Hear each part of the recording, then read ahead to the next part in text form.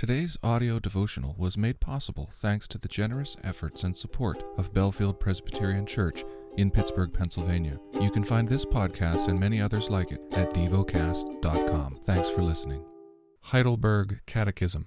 Question 105. What is God's will for you in the sixth commandment? I am not to belittle, hate, insult, or kill my neighbor, not by my thoughts, my words, my look or gesture, and certainly not by actual deeds. And I am not to be party to this in others. Rather, I am to put away all desire for revenge. I am not to harm or recklessly endanger myself either. Prevention of murder is also why government is armed with the sword. Question 106. Does this commandment refer only to murder? By forbidding murder, God teaches us that He hates the root of murder, envy, hatred, anger, vindictiveness. In God's sight, all such are disguised forms of murder. Question 107. Is it enough, then, that we do not murder our neighbor in any such way? No. By condemning envy, hatred, and anger, God wants us to love our neighbors as ourselves, to be patient, peace-loving, gentle, merciful, and friendly toward them, to protect them from harm as much as we can, and to do good even to our enemies. The lesson is from the book of Matthew, chapter 22. And again Jesus spoke to them in parables, saying, The kingdom of heaven may be compared to a king who gave a wedding feast for his son, and sent his servants to call those who were invited to the wedding feast, but they would not come. Again he sent other servants, saying, Tell those who are invited, See, I have prepared my dinner, my oxen and my fat calves have been slaughtered, and everything is ready. Come to the wedding feast. But they paid no attention, and went off, one to his farm, another to his business, while the rest seized his servants, treated them shamefully, and killed them. The king was angry, and he sent his troops and destroyed those murderers and burned their city. Then he said to his servants, The wedding feast is ready, but those invited were not worthy. Go therefore to the main roads, and invite to the wedding feast as many as you find. And those servants went out into the roads, and gathered all whom they found, both good and bad. So the wedding hall was filled with guests. But when the king came in to look at the guests, he saw there was a man who had no wedding garment. And he said to him, Friend, how did you get in here without a wedding garment? And he was speechless. Then the king said to the attendants, Bind him hand and foot, and cast him out into the outer darkness. Into that place there will be weeping and gnashing of teeth, for many are called, but few are chosen. Then the Pharisees went and plotted how to entangle him in his words. And they sent their disciples to him, along with the Herodians, saying, Teacher, we know that you are true and teach the way of God truthfully, and you do not care about anyone's opinion, for you are not swayed by appearances. Tell us, then, what you think. Is it lawful to pay taxes to Caesar or not? But Jesus, aware of their malice, said, Why put me to the test, you hypocrites? Show me the coin for the tax. And they brought him a denarius.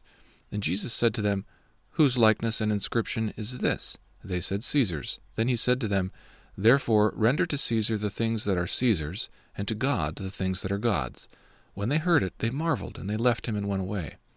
That same day Sadducees came to him, who say that there is no resurrection, and they asked him a question, saying, Teacher, Moses said, If a man dies having no children, his brother must marry the widow and raise up children for his brother. Now there were 7 brothers among us. The first married and died, and having no children, left his wife to his brother. So too the second and third, down to the 7th. After them all, the woman died. In the resurrection, therefore, of the 7, whose wife will she be? For they all had her.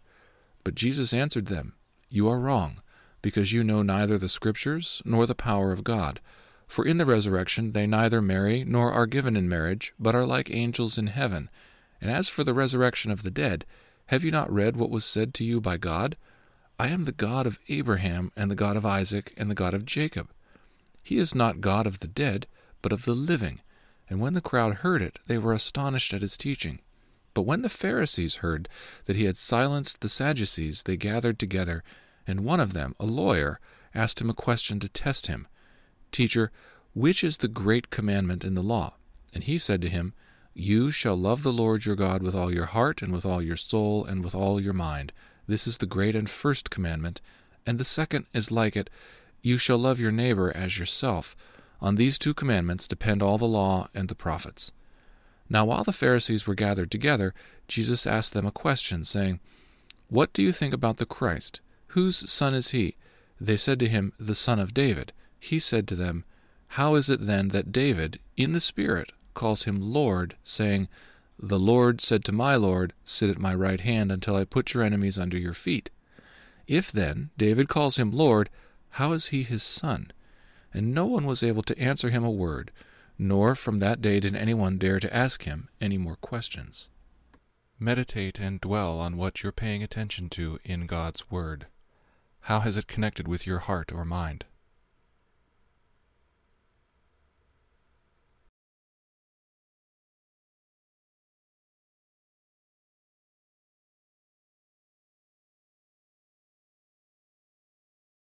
Pray to God freely about what has moved you today. Turn your thoughts to Him and enjoy His presence. We offer the following as prayer topic suggestions. For the good of this community. For the United Kingdom. Thank you for listening to DevoCast.